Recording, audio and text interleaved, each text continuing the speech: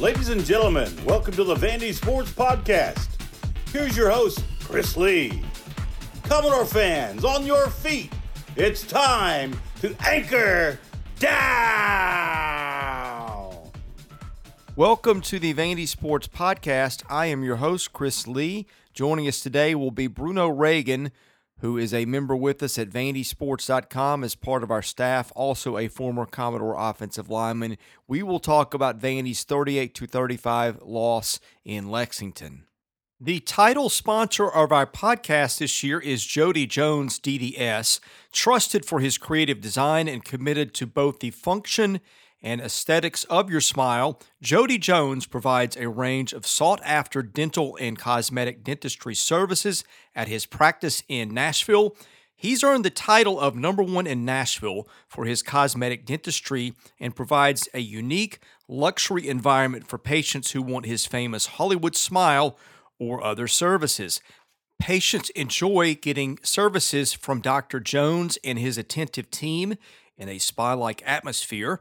Dr. Jones has worked with many artists, movie stars, and celebrities over the years and is dedicated to providing first-rate results to all of his patients. He never compromises quality, so patients can be confident they will always receive the highest level of care. Thank you to Jody Jones DDS for making this season of the podcast possible. The news today presented by our friends at Sutherland & Belk, a Nashville-based injury law firm.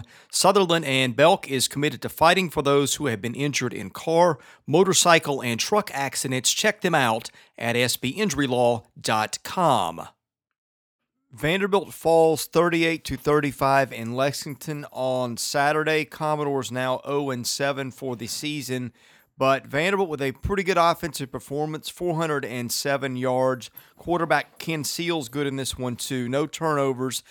The freshman was 21 of 32 passing for 225 yards and 2 touchdowns. The guest line is presented by Boll & Branch, started by Vanderbilt graduates Scott and Missy Tannen. I had no clue how comfortable Boll & Branch sheets could be until I got some. They are fair trade certified, meaning they are made under safe conditions by men and women treated and paid fairly. Try them free for a month. You can return them, but you won't want to. Once you get the sheets, try the mattress. That was voted the best mattress of 2018. Go to bollandbranch.com. That is spelled BOLL. Enter the promo code Vandy and get $50 off your first set of sheets. Bruno Reagan joins us tonight on the podcast. Bruno, a former 3-year starter for the offensive line, finished a couple years ago, now part of our staff at VandySports.com. Bruno, thank you for joining us tonight. Thank you for having me. Let's talk about the positive things from Saturday. The offense scores 35 points against Kentucky. I know a couple of those touchdowns were in garbage time, but Kentucky's defense was the best in the league coming in. That's now 3 straight games where the Commodores are over 400 yards. 2 of those have come against really good defenses. I think State was top 3 or 4 in scoring defense and total defense coming in to that one or something along those lines. However you slice it, the offense has really gotten better under adverse circumstances. So what are your thoughts with what's happened there? So I mentioned this in my piece after the game. Like the offense probably succeeded in each one of their goals. Most offensive teams, what they'll do is they'll have a goal list and they'll revisit this every week before and after games. So what a goal list will probably look like, it'll be about 7 to 9 goals. It'll be things like, in order of importance, depending on what your team is, win the turnover margin, how many specific yards you want, run efficiency, total yards, red zone efficiency, things like that, total points scored. And in the years that I was at Vanderbilt, early Ludwig, mid Ludwig, these guys would have gotten probably a 7 out of 9 or 8 or 9 out of 9, which is enough to win the game is what we would call it. Like you get 7 out of 9 of those goals, you win the game. So let's talk about some things Vanderbilt struggled with that just clicked for them. Red zone offense. Red zone offense was abysmal the first part of the season. I was like, okay, these guys are not going to ever score ever unless it's like a huge home run play. But, I think they have that young quarterback. Is Mike Wright? Am I correct? Is it Mike Wright? Yes. Yeah. So he comes out and he runs his packages extremely efficient. There's nothing crazy. I mean, I noticed he would do a lot of the zone read stuff. So he comes in. I know they're respecting his zone read a lot more than Ken Seals's, but he's handing it off. He's not trying to be the hero or anything. He's just laying down good, efficient runs, protecting the ball, and just really he's sticking to his first read on those fullback sort of pass outs that go wide to the end zone on short yardage downs. So I mean, their red zone efficiency was through the roof. Their run game, their what people think a good run game is. I know it's hard to, if you get above 200 yards rushing, like you're typically having a good day. But the most important stat is run efficiency because that's going to keep your offense on the field. Now, what's run efficiency? That's averaging 4 yards a run when it matters, or a first down or a touchdown. So if it's 2nd and 1, and you get a 2-yard run, they're going to add that as an efficient run in the stat. That's not a stat that a lot of people talk about. It's one of the most important ones an offensive unit will talk about. And those guys were crazy efficient in the run. I mean, Cam protected the ball. There was no winner in turnover margin this game, but then you go to the time of possession, variable one, the time of possession. That should be helping the defense. So if I'm not missing, and they scored, I know you mentioned some points in garbage time. I think they scored 28 legit points, which is enough to win a football game. 28 points. We said the bare minimum, to win in the SEC is probably 28 points statistically. Like they would run these stats, and if we wanted a chance to win the game, 28 points was what we needed. And if you're scoring 28 points against one of the best defenses in the conference, it's definitely a good thing. I mean, the offensive line finally seems like it's starting to mold. Grant Miller's always been the pillar. I think things are getting testy in there, and they need to keep their head because there are penalties. I know Tyler Steen's a young guy that likes to fight, so he got a penalty or two in there, and it's just frustrating. But you see a young guy like Julian Hernandez step in, and he was playing really well. I was watching him specifically a lot of the game because I was just very interested in how this young guy's going to do. And it's not like he's happy to be out there. He wants to be out there and he wants to win. So I was really impressed with that. Wide receivers were great the whole time. They were making plays. Trying to go for racks, run after the catch. Offense just played lights out, Chris. There's nothing else to say other than that. They played in each one of their goals. They did extremely well. Now, when you get to special teams and defense, it looks like high school football. But I think the offense probably had they looked SEC. They looked SEC, and it was really a positive thing to watch. Well, I did point out again that 2 of the touchdowns were in quote-unquote garbage time, but even then, first of all, I made the point to say that even without that, they scored 21, and Kentucky's only given up 20 a game. So right there, without those, they beat the average, which that's good. And number 2, it's not like some of these other teams haven't had a chance to post some garbage time points. Tennessee certainly had that opportunity. So however you slice it, and I think that comment is more towards the game really wasn't as competitive as it seemed department, which is on the defense, which we'll get to later. But even if you want to nitpick their effort offensively, I don't see a way in which it wasn't a really good effort. No, and obviously you don't want to get into the trap of, moral victories and stuff. But when you're in, everything is different from different viewpoints. The player's viewpoint, they should be thinking win no matter what. That's the only stat that matters, right? But if you're a coach or if you're an administrator, or if you're a high-ranking person in the university, you need to see these stats for things like if there was a potential that this was a job year, because COVID does mess everything up. So if you have a bad year, but you throw out the numbers offensively, and you just see, progress, that is a good thing. Like even if you're not getting the wins, I mean, at this point in the season, that is something that you can focus on and take pride in.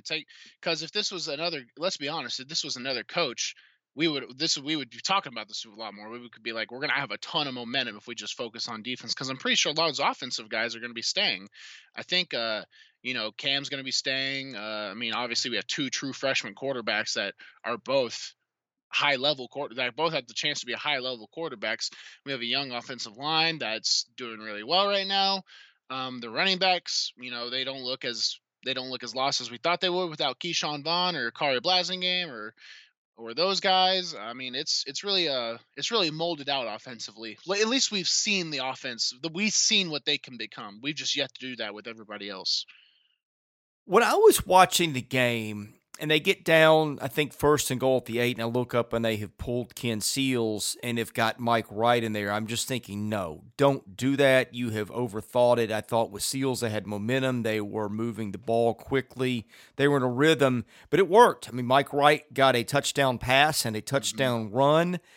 And so, that's one of those things where, from what I was told, Wright just was not good with the ball at all in fall camp. And look, kids get time to work and get more familiar. So obviously they feel like he has made some progress on things. And to be fair to the situation too, Ken wasn't exactly lighting the world on fire in those situations either. He had some turnovers, some mistakes with maybe not getting rid of the ball. And I'm not saying that to be critical of him. He's a freshman playing his first time. Those are lessons you have to file away and learn. Everybody knows that kid is going to be a really good player and is already. But I just thought, don't mess with what's working. But obviously they knew something and they felt confident in something working, and it did. Yeah, Chris. I mean, I'm on the same boat, and I think most teams should be on the same boat. The quarterback is the leader of your team, but and you should only really have one playing, and especially if there's a rhythm, don't mess up that rhythm. But this speaks volume of if we hear these things that maybe Mike wasn't doing well, and it's just he wasn't ready. But I think that speaks volumes of probably this kid's character because he heard that stuff, and that I'd say it's a solid, and this is an arbitrary number, but I'd say it's a solid 80%. Turn, tail, tuck, duck, and run when stuff like that happens to them. They start looking for transfers, or they start. This kid obviously took it to heart and worked on it and was like, no, I'm going to be, there's no reason I can't play, especially now. Like, I'm going to find a way to contribute to this football team, and I'm going to, show my talents. So he goes out there, and I'm the same way. I'm like, dang, really good teams can't pull off the two quarterback system, but when a team does pull off a 2 quarterback system, I mean, man, it's awesome. And to see those guys, it's not like Ken was, jealous or anything. Like, these were kids just trying to win the football game, Chris. And it's not like Ken Seals is in the back of his head like, man, I should be out there being the one to run the zone read on 4th and or third and goal or something. Like, obviously I think this suits Mike's skill set better. Probably Ken is a more every down type of quarterback, but Mike has, I mean, just a threat that makes the defense, give an off look, and that's going to be the good thing for Mike too. Is he's going to have these like his packages are not going to be anything crazy. It's going to be that same exact stuff, but that's 3 to 4 like whole new plays that the defense has to shift on the fly on the field, and that's a really tough thing to do. And I don't care if they know what 4 different plays are coming. It's going to be tough for them. And if Ken stays in there, it's going to be tough for them because then they're like, okay, now we got to worry about the base offense. So for an 0-5, 0-6, or 0 whatever Vanderbilt team to be running this efficient 2 quarterback offensive system, definitely interesting to watch. But I'd say if you can get both of those guys reps, because Mike is going to be someone Mike is what we call someone you can't keep off the field. Ken might be the guy. I mean, it's just true. He might be the guy for this team in the long haul, but Mike's going to get 30, 40 reps on this team. He'll run Wildcat. He'll probably run, things on 4th down, from the red zone, or what we call the maroon zone, which is 20 yards out from the red zone. He might do some 3rd and short stuff. He might play different positions. They might throw him in at the slot just because they're like, this kid can play, or they might throw him. They might throw him they might throw him at running back and just put him at the H, like an H type player where it's a lot more flexible. I mean, they're going to get this guy on the field because it's obvious he can play, and it's obvious he has the mindset to get better and lead this team. Well, and the thing that stood out to me, Bruno, is as soon as Mike Wright comes off the field after that first touchdown, looked like the first guy over there to greet him was a very enthusiastic Ken Seals. That kid, I think, is the type of leader that they need from the things that I hear here and there. And I think that was a really good sign was when the guy that's your team leader maybe is a true freshman is not sitting over there sulking and worrying about, hey, those didn't go to me. He's excited for the team, and I think that sets a good example from the top down. I think Ken's taking the season, well, like, cause and it's just little things that I'm reading, but I mean, those little things speak volumes. Like, so when the TV pen to Ken, and Mike, this is the first series when Mike's on the field, and Mike just scores, and then Ken is going crazy on the sideline, like he's just having a good time. When you need to take things in consideration for this season. Are they gonna go to a bowl game this season? No, they're not. Are they going to, could they win a game? Yeah, they could, but these are guys that need to figure out who they are, get better every week, and have fun. And I was seeing guys who were playing winning football and having fun and being led by a guy that was out there smiling, because it's so easy to fall into the traps. It's so easy to go on Twitter, because I've been there, man, getting smacked by Missouri in the cold, and then you go on Twitter and it's just you're getting people tagging you like, oh, you should be fired, I don't care if you're players, things like that. And it's so easy to fall into that mental. But this is a really formative 4 to 5 years in these kids' lives, and how they take things is going to carry into their adult world. And I just see what Ken's doing at a young age, and it's really, really impressive. I want to ask you something from personal experience. I can't believe that this has never come up in our conversations privately or in the few podcasts we've done together. But I remember you guys open a season against South Carolina. Kyle Shermer is your starter. He has really got some momentum going, and it gets in the spot where Derek Mason pulls him and puts Wade Free back in, and his explanation after the game was, he's our running quarterback, which everybody knew was nonsense. I had been to practice. I'd seen Wade run. No knock on Wade, but running quarterback, he is not. And by the way, that never happened again. What was that whole thing like as a player watching that go down? Yeah, and that was that was the first start of that season, and I was watching it with Kyle. Me and Kyle both got pulled. They put my roommate and former best friend Bailey Grandier in for me, and those are the only 3 plays I didn't play that season. They put Wade and Bailey in there for me and Kyle, and they were like, let's see how this works. And then it went 3 and out, and then that never changed again. Um, I don't know what they. That was just a misuse. I think they just wanted Wade, because Wade did work hard, and so they were probably just using any excuse in the book to get Wade reps. Wade had a very talented arm. Wade was a very talented player, but when it comes down to it, you play to win the game, and because it was the same thing with Bailey.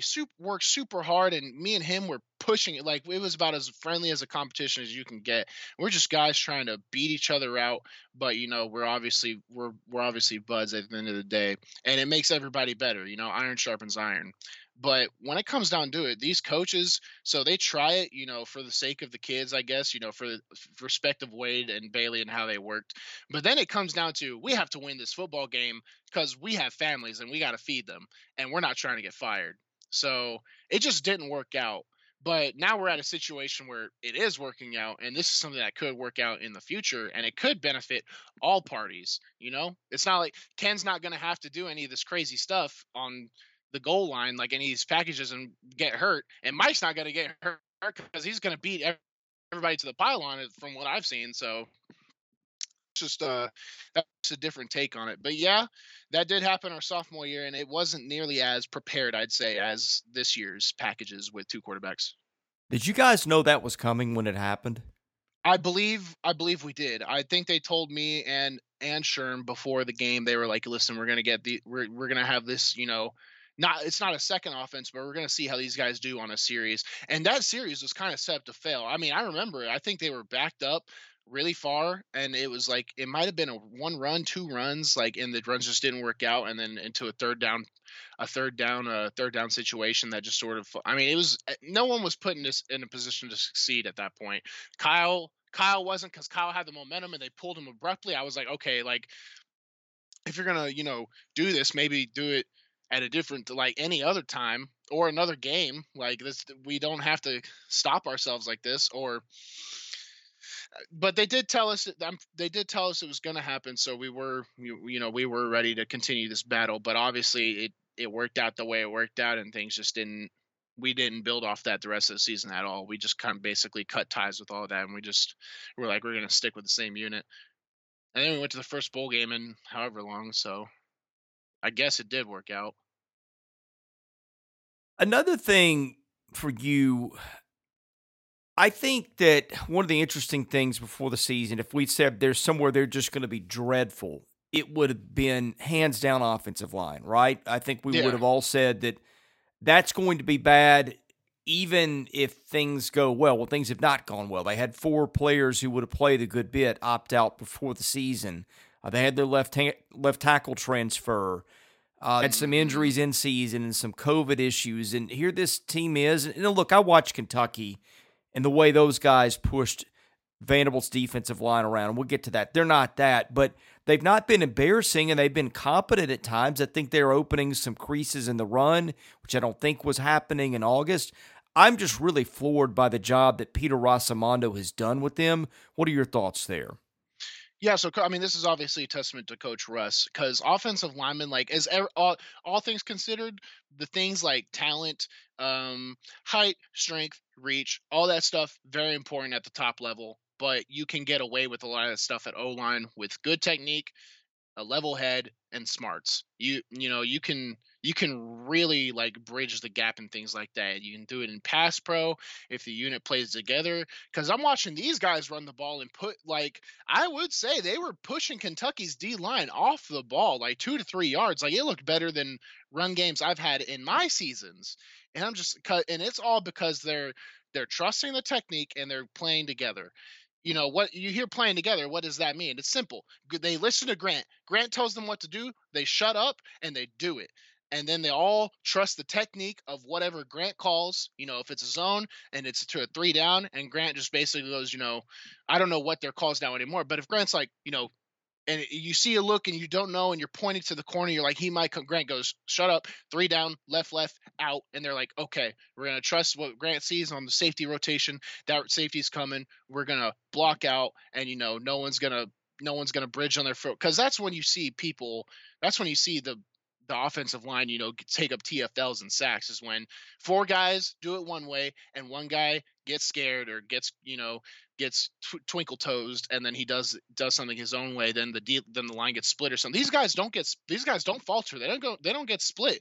They say the way they do it is they're like, Coach Russ, we're going to do exactly what you say. And if we screw up, then we can point it at you, that, which is a very smart thing to do. That's how when I started playing pro football, I was taught entirely how different from how it was in college. So I was like, hey, listen, I'm going to do exactly what you coach me to do. And if I fail with it, that's on you. And they were like, deal. So, and that's what these guys have done with Coach Russ, and it's worked out entirely. So that says a lot about what Coach Russ has done. I mean, he's put a lot on his leader, Grant Miller, in the middle there, and it's worked out for them. I did not, Chris. I'm a former O lineman. Those guys are my friends, and I'm a realistic person too, as a fan and as an analyst and as a content creator and as a whatever. Like I have to be honest and say I didn't expect much from these guys. Well, they proved everybody wrong, and I'm sure that feels good somewhat in the middle of whatever this season is. At least they can look up with pride and be like, we're trying, and it's not like they're trying one week and then going home and crying. They're coming back and they're getting better every single week, and they're going to knock a team off, and it's going to feel good. I guarantee it. What happened under Cam Norcross? Because it seemed like that really started well and kids were getting better, and I know that you really developed under his watch, but something happened the last couple of years where that just seemed to go badly.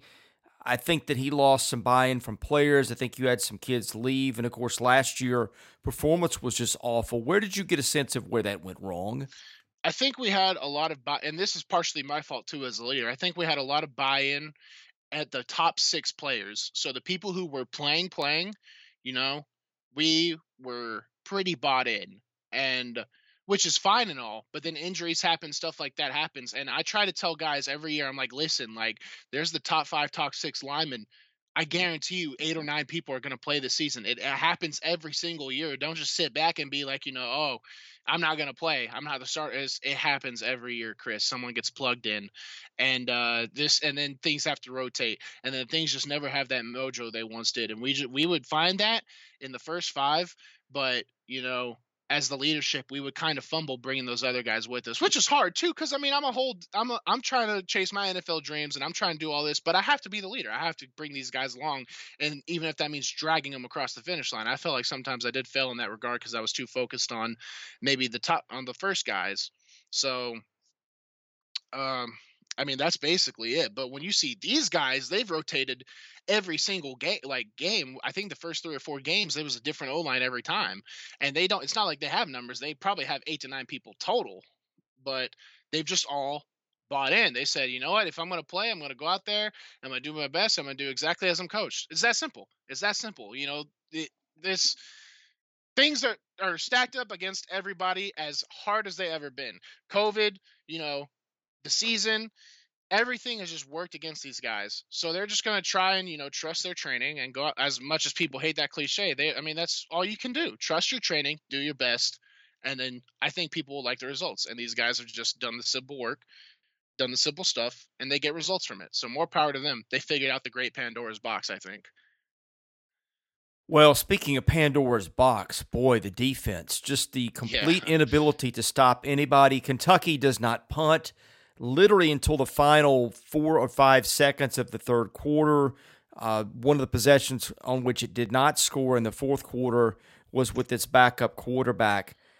That was a bad performance against a bad offense, and that is really, other than the A&M game, that's 4 out of 6 games where the defense has just been abysmal. What do you make of that situation? Yeah, I mean, I think if there's any position group that I see, some okay stuff out of, is probably the D-line. I think the D-line actually doesn't do too bad most of the time, but obviously, they're slow and undermanned. I watch the linebackers and I'm like, I'm watching these guys try to fill holes and I'm like, wow, that's late, that's slow. Guys get burnt off the edge. Guys can't hold the edge. Most guys in defense, you're assigned a gap basically through the scheme. It's not like you're like, the C gap is the only gap you ever have and you never move from it. Obviously defensive football is tough because it's fluid, but we give up a lot of our fundamentals in that regard. Like, frighteningly enough, I'm watching the game and the running back hits the A gap and then bounces it to the C, and every time the guy he loses contain on the edge. And I'm just like, dang, dude, how does this happen every time? I mean, if you're going to recruit low star guys, recruit the solid projects with the height and the weight and the speed. And then if they're too soft for football, that's fine. But whatever we're doing with, we look like a high school team out there on defense, Chris. I think that's just something that is very apparent. I mean, it's not something I can beat around the bush. Any average Joe can see it. It's not like you need a keen football eye to see that we're small and we're slow out there.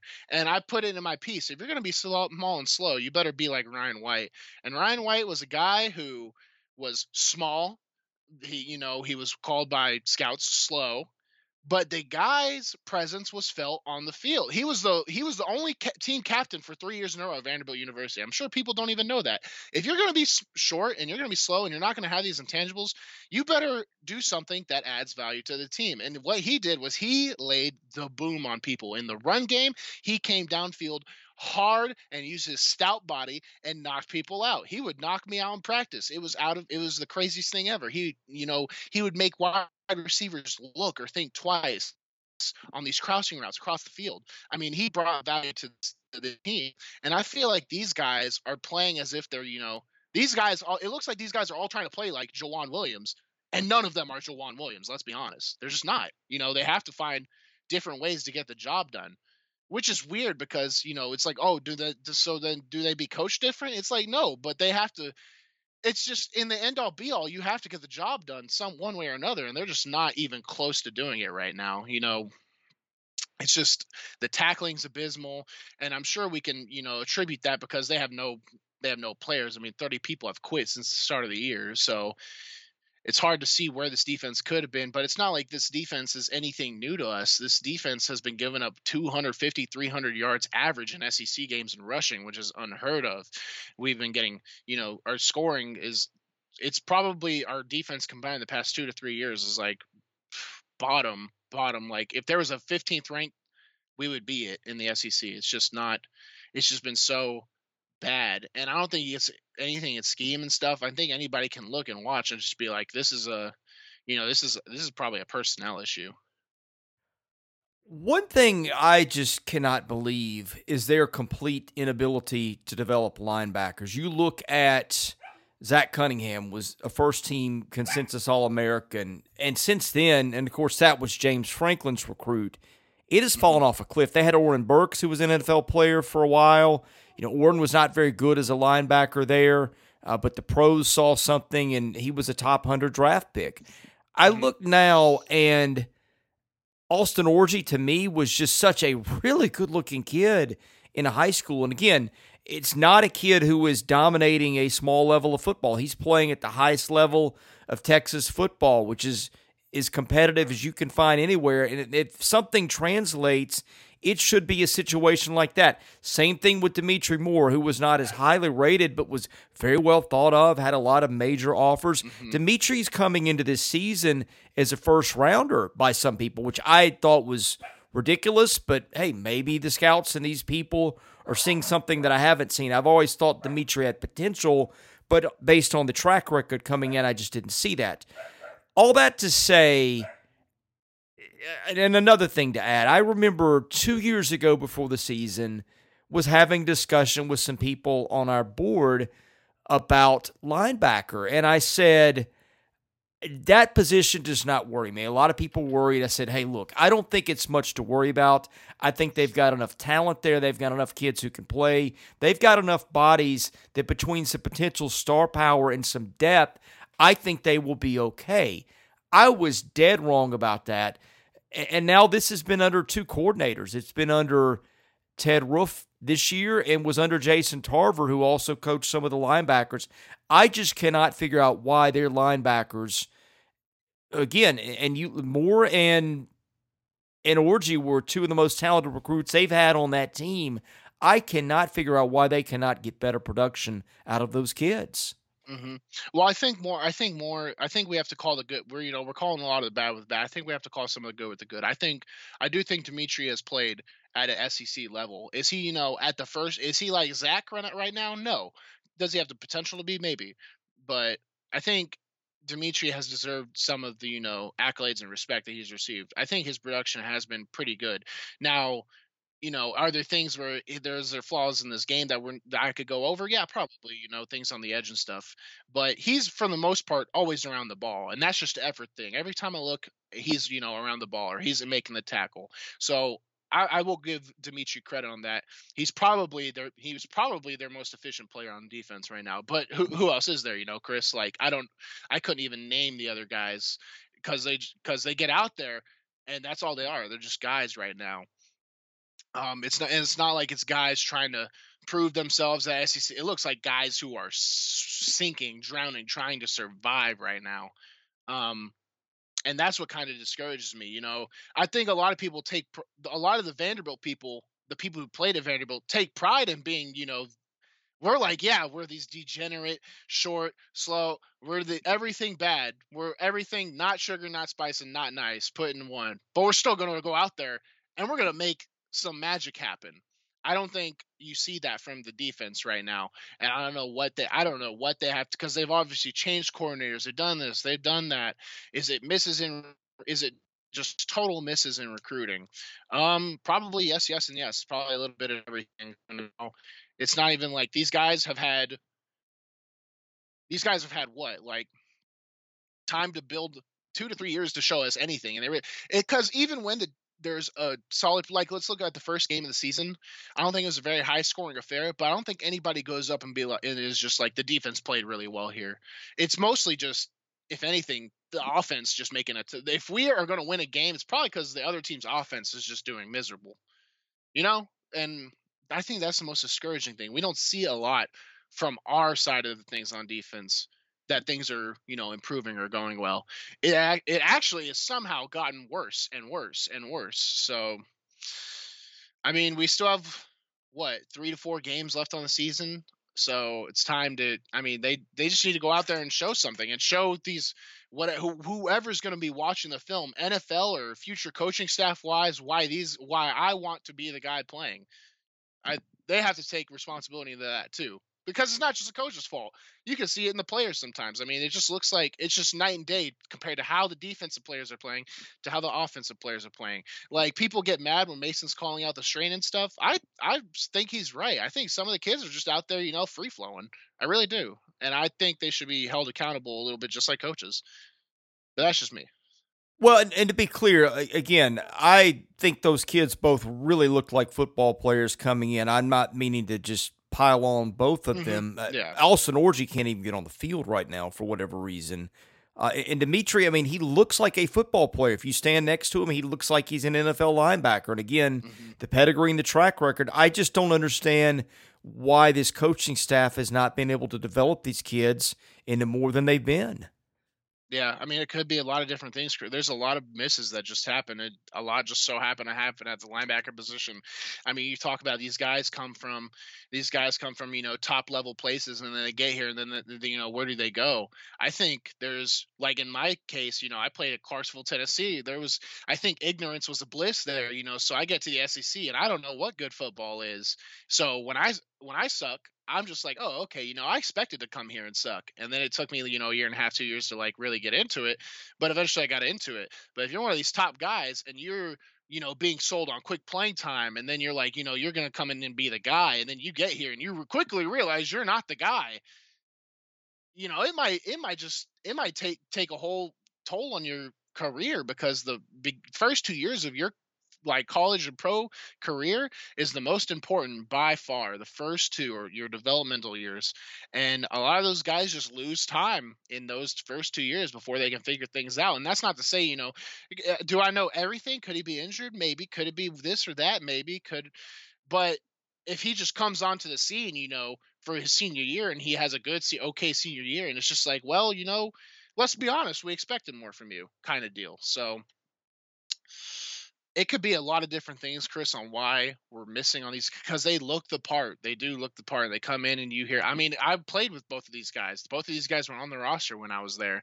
So, and I thought in the terms of practice, they did well, but when it's their time to, show up and you're not producing, the weight falls on you. And I think I have a unique perspective, and I'm not calling these guys out, but I am just saying how it is, because when I was at Vanderbilt, who would go up in front of, I mean, you were there. Who would go up in front of everybody when our head coach would go, our run game is abysmal. Our run game sucks. You know who went up there and answered that stuff in front of everybody? I did. It was me. I went up there and I took responsibility, and I said, we're going to fix it. And I was 20 years old or something. So, I feel like these kids need to start taking the challenge. And it's not like there's no expectation. This is the perfect time to do it. There's no expectation right now. Go out there and do your job to the best of your abilities, and, vie for your spot. Vie for your spot in the future NFL. Vie for your spot in the future Commodore starting lineup.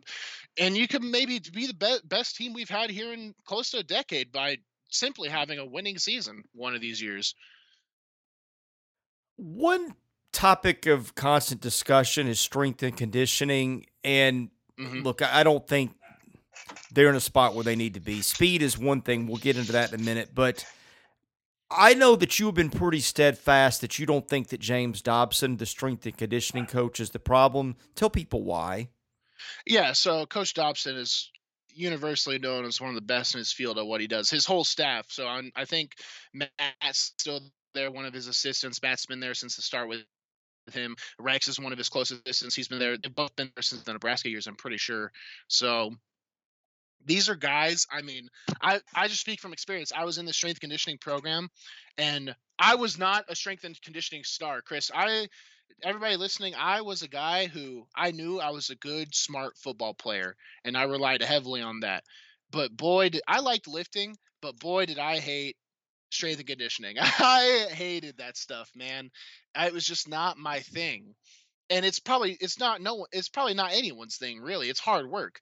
But a lot of guys responded better to that stuff the first few years than I did. And I still had trouble throughout my junior and senior year. But this guy, Coach Dobson, never let up on me. I mean, he was on my case all the time. And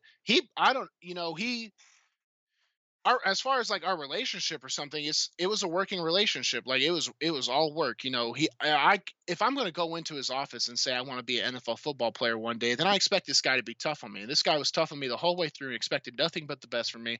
And I was out there putting in the work. So I don't see how any of these guys can go out there and just put and do what even close to what I did, and say at strength and conditioning isn't working. It's not like you can't buy in either. You can't just not show up to lifts and team training. Like they're showing up. I think some dudes, there are some people who are not going to be an SEC level athlete ever, Chris. I think that's something that gets lost, and that's something the parents need to hear sometimes at the high school level. Sometimes your kid is not going to be at SEC level. If he is 6'1" and he has, a not so great like not everybody is going to look like Kari Blasingame, man. It's just not going to happen. And I think we've just missed on a lot. I really do. So we go out there, and these guys have done the same exact. These lifts and stuff are the same things that produce guys like Zach Cunningham, Oren Burks, Kari Blasingame. I mean, absolute monsters of men that got by with nothing but their athletic ability and their willpower. Trent Sherfield. This is guys that Dobson, like it was a lot of more Dobson than probably football got him into the league. So you have to. I mean, and they're consistent. They don't change things too much. Are they going to change because they're losing? I think that's smart. They go, guys, we're losing, so we have to, change just out of principle. We can't keep doing the same thing if we're losing. But it's not. It's the same stuff fundamentally. And I think strength and conditioning. It's such a shame because we have one of the best. We have one of the best strength conditioning staffs in the country, and we're probably going to lose them because of the results that are happening. And people can definitely argue with me and be like, "No, you're wrong, Bruno," and that's fine. But I was just there, and I just know, and I know that's not the issue. Well, and we hit this last week too. I have been in Nebraska's weight room and have been in Vanderbilt's. Yeah. And Vanderbilt's might be a tenth the size of Nebraska's. Yeah, I mean, when these guys, Chris, like Dobson, him and his whole staff are there at 3:30 in the morning to carry all the weights into the indoor facility. I don't know if you know, the indoor is like, it's not too far, but I mean it's a little trek, and they have to carry all of our GPP weights there at 3:30 in the morning, and then we get there at 5:30, and then we just start killing it, and then we're not the ones that carry the weights back, they are, and then they get back, and then we start running lifts through the. I mean, these guys grind. They embrace the grind more than probably the players do. And you know what the funniest thing is that we would always joke about is the strength and conditioning staff says they'll never give us a workout they can't do, so we get absolutely obliterated, right? I mean, especially a guy like me. I was never a top strength and conditioning guy, so I get absolutely obliterated by the workout, right? And then you go into the weight room to get a shake or something, and they're outside doing it. Like, these guys are out of their minds. If anybody knows that whole Jocko, like David Goggins scene, these guys are that. They are those type of dudes. It is crazy. But they are doing so much with what little they have. I mean, we have to split the whole team doesn't train together, for example. Offense, defense, we get split, which sucks for the dynamic of the team. Like, we don't train together. I think there's hardly ever any times we actually get to work out together, whether it be field work or anything. And that's a third of the season. That's like a third, 3/4 of the year is spent off like the football field. It's spent the summer strength and conditioning, spring, the first half strength and conditioning, the whole fall, fall camp, strength and conditioning a lot of the times. So I think they've just done the best with what they can, Chris. I really do. You think you cover a program for 18 years and you've uncovered most of the dysfunction, and then you find out you're probably not close. I did not even know that about them having to move the weights. Why wouldn't you just buy a second set of weights and things and keep them over there? Well, I mean, first of all, why wouldn't you just get a new weight room, right? I mean, that's the obvious, but it's Vanderbilt. So, I mean, I would think under the circumstances, buy those guys more weights. I mean, God knows they got enough room to store them over there. That's crazy. Yeah, I wonder what their budget is, because they do have some equipment spread out from like the indoor to the stadium, but as far as it goes, they have to transport most of it using either the Gators or by hand means by carrying it over there. So it does. I'm sure it does. It's valuable time that they could be using because when they're not training us, they're trying to figure out what the most effective way is to train us. They're trying to figure out body fat percentage. They're trying to figure out, optimal speeds that these guys they use. We use the catapult system, which is that thing that they put in our jerseys or shirts that tracks basically our whole athletic our whole athletic beat, our heartbeat, how fast we're moving, how hard we're working, like workload production. And these guys are, on top of being giant meatheads, they're also scientists basically. So I don't know what kind of check they're working with, but I can assure you it's not it's nothing like any other school. I'm sure there's going to be a time where they're going to probably leave Vanderbilt, one day or another. That's just the nature of the beast of coaching, and they're going to be like, in the back of their heads, probably like, oh, thank God we can go somewhere that invests now. So I'm picturing James Dobson in the cover of Darkness, with the mule in a covered wagon, just hand lifting weights into the back of a cart and then walking down the.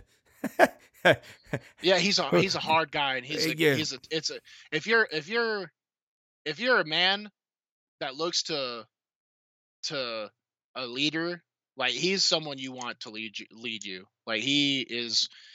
I mean, I can't have you can obviously tell by the way I talk about the program. I have nothing but respect for the guy, even though, it's guys like him and Mason. They have the same kind of relationship with me, where it was pick up your slack, kid, kind of deal. And I never, held it against them personally or anything. I knew that was the nature of the beast, and by the end of it, I had a pretty good shot to achieve my goals. So I wouldn't respect him if he did not do that. He's just a guy who I will die on that hill. I will die on the hill to say that he was one of the guys that I believe did the whole time he did everything right. I'm just floored. They've been playing football 120 years and still don't have that. But I mean, we've done that podcast before, and we will again. Moving on, this will be a good segue.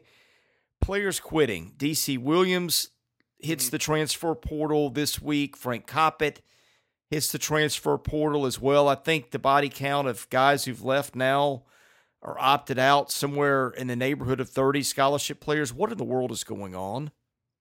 I think it's just, I think the school, I think everything's just gotten to some kids. I mean, Chris, when I got benched, so fun fact, I started the last 2 games of my freshman year. So I always considered myself a quote unquote 4-year starter, right, for the title of it. But when I going into my sophomore year, so I started the whole spring football camp, and then going into my sophomore year, I got benched in fall camp the very first day. I mean, I got switched to second team, and basically it was a 3-week battle to try and earn my spot back. But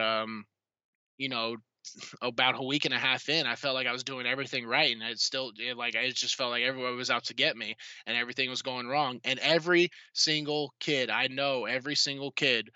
eventually calls home and is like, I don't know if this is for me, or I don't know, they start talking transfers. But for the most part, most kids eventually find their way. Transferring is the answer in, I consider, rare circumstances. Like, if you're behind Trevor Lawrence, come on. Yeah. Get out there. But if you're a good player, but I feel like a lot of these guys, like, I think that it's impulsive decisions, and sometimes things are just going bad, and then you see a way out, and then you're just like, before you can even think about it, you take it. And I think COVID allowed a lot of these things. I mean, there was a lot of transfers before it was even a thing, like, back in the start of January. But I just think transferring is such a big decision in the long term of things, and especially guys who are opting out. I mean, I've already said my piece. I don't think they'll be back. I don't think they'll be welcomed back, really. So I think it's just I think it's the morale of things getting to these guys. Obviously the school is already bad enough here. Now they have to do it all online, and then they do everything. I think it just weighed on a lot of guys, and so you see it happen at every school, but at Vanderbilt you see the effects times 2, basically. And that's why a lot of people are like, why would I do this over win this football team when I can get a free school, probably get close to graduating, transfer to wherever I want, keep my eligibility. A lot of people are just, why not? So I think that's simply it. I don't think there's been there's probably 1 to 2 rational fears of COVID from all the transfers and opt out. I think everything else is unrelated to that. Well, I don't think that the disallowing of parents at games has sat well. In fact, I don't think I Yeah. know. I mean, that just is something. Some of these kids, I don't think, have seen their parents since June. And when you're going through all this 0-6 and maybe headed to 0-10, I just think that on top of the non-support for the school. I mean, come on, man, let the parents in for God's sakes. That's not that hard. Yeah, I'd have to admit. I mean, I'm a little bit of a, especially, it was only a few years ago for me, but having my parents close was a huge thing. Being able to see my parents through like the tough times and stuff, because it's tough. So being able to see them through that stuff definitely was, a bright spot in the days. But especially in the grind of an SEC schedule. But I think this is just normal Vanderbilt trying to, be hyper progressive for whatever reason, and now they kind of look ridiculous for it. At least in the eyes of most people in the South, they look ridiculous because everybody, like, everybody else is open. How much of a, but it's all about the stance and position for Vanderbilt and how they look and how they're perceived. And I really, yeah, my first intuition is not that it's Candace's idea. I really don't. I think she's told by the university, heck no, like we're progressive and we're leaders and this is how we're going to do things. Candace, does Candace want all this backlash? I'm sure she doesn't think having the parents, are in is a big deal. Is, if anything, she might be the one fighting behind the scenes for it. So we'll see. I think it'll be good for, it's something that needs to happen. So I hope they find a way just to get it done. It's something that does need to happen because with everything considered and all we know, there you can have parents in there and effectively combat this virus at the same time. It's not that big of a deal. Well, they let parents in for the baseball scrimmage a month ago. Okay, And let me tell you, that did not sit well at all. So, yeah, I mean, it shouldn't. It 100% shouldn't. Like, it's just why kind of deal. you may not have seen this. This is slightly off topic. Before we get into a couple of questions from the mailbag and close this thing out, Will Muschamp gone at South Carolina. The Gamecocks pulled the plug on him, make what I think is a smart move to get a jump on everybody in a coaching carousel that will probably be smaller than normal. I don't know if you knew that or not, but what were your thoughts there? Yeah, I did see it. I mean, it's just South Carolina. They want to set a standard for their team, and he wasn't up to the standard. It was just they're a below average team. Let's call it what it is. And it was time to get fired. I think Steve Spurrier changed the whole game in South Carolina, and now they shouldn't accept anything other than a high level SEC competitive team, and they just haven't been that. So get the guy out, and they can obviously afford it, and they obviously take the culture of the SEC to heart. The level of ball we play. So it just made sense. I think most people saw he was on his way out. I think we heard reports. They were actively thinking about firing him after each week of this season. So it was just kind of only a matter of time. So we'll see whoever they hop into in there, but yeah, it's going to be a small carousel like you said. It's going to be a very strange carousel too, all things considered. So is this something Vanderbilt even wants to jump into? I mean, only time will tell. I feel like we had some good options back before, when there was opportunity maybe to hop in and we just didn't take it, but we'll see what happens there. But I think South Carolina just is, they're setting the standard for what they will not accept, and they're not accepting what he's producing. Simple as that. Today's mailbag is sponsored by Vanderbilt fan Josh Minton, an independent insurance agent operating out of Brentwood who can take care of all your insurance needs. Call him today at 615-933-1979. Email him at josh@hqinsurance.com. Follow him on Twitter at joshuamintonhq or at facebook.com/jdmintonhq. He is my insurance agent. Give him a try and tell him you heard about him on the Vandy Sports Podcast. Ann Arbor Door asks, would you consider using Mike Wright at quarterback in situations other than red zone? If yes, what situations? Yeah, he should, and it's not like a total rehaul of the offensive system. They should take the exact same packages he does and use it on things like fourth down from the midfield. They should use it on second and first, maybe, bring him in. and let him fit. Like, let's say they get an 8-yard play off the run, they bring him in and let him finish the series, or they let him finish the series and then they go NASCAR with him and still run the stuff. I mean, I think this is a team, and these are two guys who can have the most symbiotic, like, professional relationship ever. Ken and Mike's like, their tool sets are totally different, but they're both obviously going to be leaders of this team, like the top two guys. So I think finding ways to get Mike on the field and successful is something they should do at all costs. Nothing too crazy, what he's doing now, but on average, a football game gets about 60, 70 reps for an offensive pro style. And I think Ken should probably take 40 to 50 of those reps, and Mike should take 20 to 30. Sneak them in there whenever you can, give the defense a different look. And if one's hot, like if Ken is absolutely on fire, you leave Ken in there. If Ken's having a bad game and Mike comes in and does something great, leave Mike in there. But eventually, come back, reassess things. And that's kind of the tough thing about dealing with two quarterbacks is options kind of psych people out, coaches especially. Having these options kind of makes you, do things, and there's not a lot of trust. Like, it's not like look at Tennessee. Like, is it a good example? Not really, but they're like, listen, Garantano's what we got, and we just have to go with that. But if they had, they tried doing two quarterbacks for like a while, and it was even worse. So I just don't want Vanderbilt to, psych itself out with two quarterbacks. Have their specific roles, like Mike should be the guy who comes in maybe 3rd and 1 and the red zone, and keep it basically exactly how they're doing it. Just add him to the midfield package just a little bit, and it's not hard to do. I mean, they can just call the same personnels and bring him out there. I think they were trying to ease him in there by only doing the red zone stuff. And what do they have to hurt? Because their red zone was so abysmal. Might as well try it. Now that they've seen the success of it, they probably will bring him more and more and more. So yeah, I think you can use them in other situations. Just don't go crazy with it.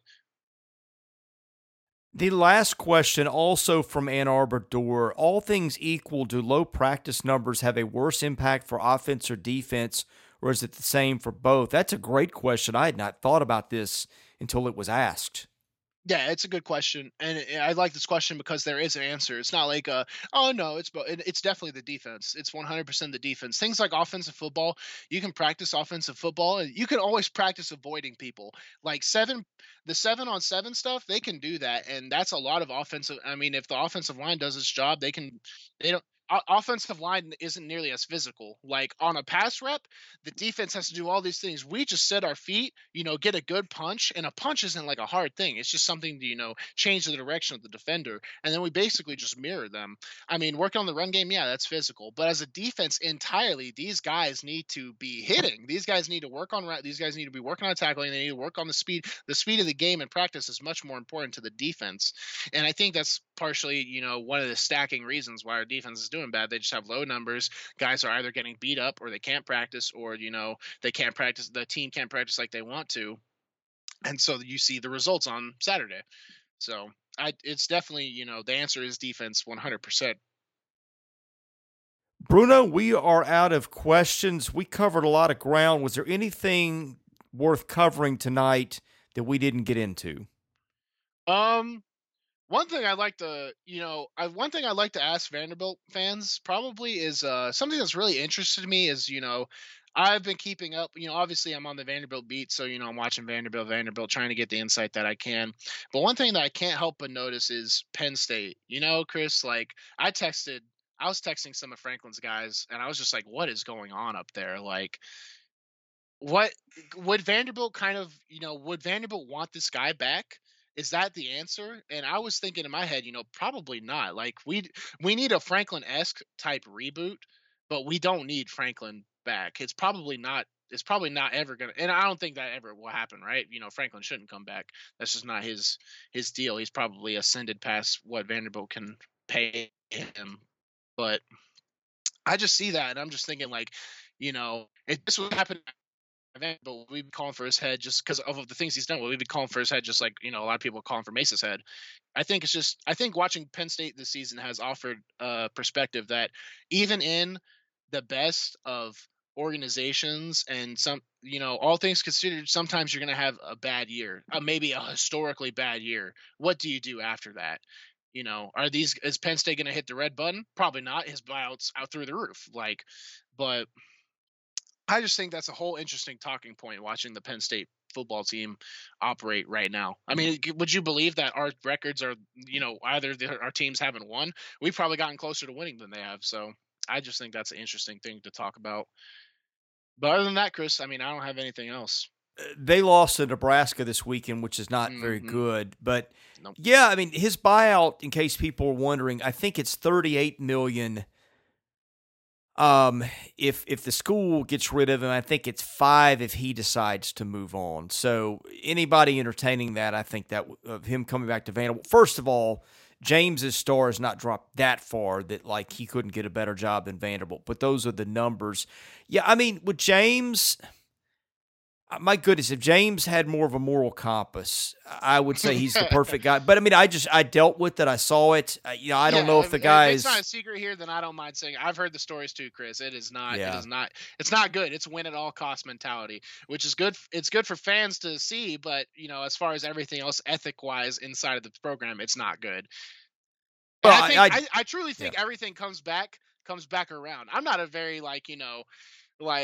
superstitious guy, but for some reason I feel like just the way you act eventually, like you might catch, you might do things and you might take shortcuts, not really, but it kind of was the way he succeeded in some aspects, and I do think it all comes back and bites you. And I think him leaving Vanderbilt the exact time he did during that 3-9 season, the first season away, I think that worked out well for him. I mean, honestly, I don't think he would have done well with that that team either, but all things, go ahead. I know I interrupted you, but it was just something that was on my mind a lot. I just, it's going to come back around, especially the way he acts. There was so much under him that was just overlooked because of the winning. And it wasn't even overlooked, but it was definitely, people just didn't care as much. He was winning, so. Yeah, and with him, it wasn't so much the stories. I mean, there's probably all kinds of stories I don't know about. I just saw it dealing with him firsthand. But, yeah, I mean, and you saw that fan base. And I'm not – look, Vanderbilt fans deserve less criticism than just about anybody because they're still around, right? And that's a victory. For sure. For anybody that's still there. It probably doesn't feel like a victory, but you know what I mean. And I think with James, I could see some things that I commented on. And let me tell you, that fan base likes to think it has a higher standard – in a way, but when he got a taste of success, you saw more of a, hey, we're just like everybody else with regards to him, because whatever criticisms I had of him at the time did not sit well with my audience. I can tell you that. Mm-hmm. Yeah, I mean, listen, when life is so easy when you're winning, Chris. It really is. But the second you start losing, like we look at Mace lose right now. And we're like, I think I see a lot of guys say, he's a great guy and it sucks that this is happening. When James loses, the black doors start opening up and the things start coming out, the things that would have never came out if he was still winning. And that's just such a weird thing to watch because it just all comes back. And, the way he's treated players there, the way he's treated players here, it's not a fan's job to be the moral compass. If you're that involved, you can be. But fans should show up, enjoy the game, enjoy the program, and enjoy all things considered. But it's tough when you win and then you're behind this guy, aka Franklin, and then you start losing and you can't even be behind him because then it starts kind of coming out, all things considered about the guy, and it's just like, wow. It's just kind of something that when things roll downhill, it rolls downhill quick. And I think things are going to roll downhill quick for him. He probably won't be at Penn State long after, even though it's COVID season, it's still abysmal right now. Well, the other guy in the Big Ten that didn't have a good weekend is, you know exactly where I'm going, Jim Harbaugh. Dude, college and pro is just such a different – dealing with kids is not easy, Chris, and that's what we are when we're in college kids. And we have no idea about the real world. We have no idea about most students have no idea about taxes, jobs, anything. We're all kids. So Harbaugh's, just trying to figure out how to get these kids. And it's not like he just hasn't gotten it done, man. And now on top of not getting it done, he is absolutely getting destroyed. So that's gonna be It's weird when coaches make it in their careers. Like James going to Penn State was a I made it moment, right? That's I made it money. That's an I made it school. That's an I made it moment. Harbaugh going to Michigan for the amount of money he got, like 10 million or whatever. That's an I made it moment. But what happens when you go abysmal in your I made it school? Where do you go after that? Do you Les Miles it to Kansas or something? I mean, I think this is going to be super interesting to watch these guys who are, once the top of the food chain in terms of coaching carousel. And, we have to get this guy. This guy won 9 games at Vanderbilt multiple times. What the heck? How do you do that? I'm sure he can take us to the next level. Well, what happens when they're 0-10 at Penn State? And it's just like, okay, this guy was absolutely abysmal at the top level at the end of his tenure. Where's his role now? So, no one ever wants to peak in their career. But I feel like sometimes football coaches, they do it earlier than they want to. So it's going to be definitely interesting for me to watch. Bruno, I think we ran the gamut of stuff. I'll ask you again, anything else that we didn't get into before we end the show? No, I think we covered about everything we should for one podcast episode, Chris. I have a feeling next week, after the Gators come to town, might be difficult. Yeah. Hey, man. We've always played Florida close. Not always, but was there a game when I was there that we didn't play them close? Well, maybe not you. No, last year was about the worst game I've ever seen. The worst first half I've ever seen a Vandy team play. Yeah, for sure. Listen, anybody can really come out flat on any given Saturday. And this is obviously everyone's going to go, oh, he's, here comes the optimism. But this is truly how I go into the games. I don't ever want to dread going to watch a football game, Chris. And we're and whatever. Like, do I expect to win? Not really. But I'm going to go out there and I'm going to take pride in watching these my friends on the O-line play. I'm going to, try and see what Ken and them can do. I mean, the defense has the work cut out for them. Let's call Kyle Trask what he is. He's a Heisman candidate, and he needs to be considered as such. He's coming to town, and if he's going to go for the Heisman, he's going to not come in and just be like, okay, let's get a 28-0 win over Vanderbilt and bounce and go home. He's going to come in and try to light the scoreboards up. So it's a challenge. It's going to be interesting to see how they respond. It really is. Is it going to be the same old, or are we going to see anything crazy, anything special? So we'll see. We'll be back. I'm looking up your career against Florida. 2015, you guys had that 9-7 masterpiece that you lost. Heartbreaker. Yeah, that's the game where they couldn't kick a field goal all year until that game. Florida could not. The 40-yarder from their kicker was the backup kicker, couldn't kick, and then they had a backup come in for that 40-yarder, kick it, and this was only after a botched punt. The only reason they even had that field position at that time was just a botched punt. It was, Chris, we found some impressive ways to lose. I'll tell you, man.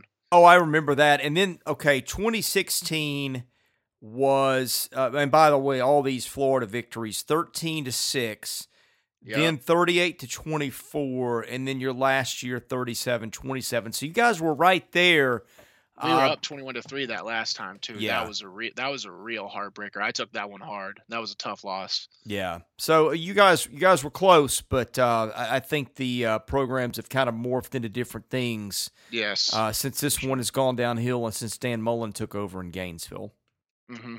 Yeah. So you got to look at what it is. Look at the history. Look at where the teams are at, obviously, and as fans, we should tailor our expectations. That's something the team can never do, but maybe as fans, because let's be honest, this is going to be a pivotal year or two in Vanderbilt's history.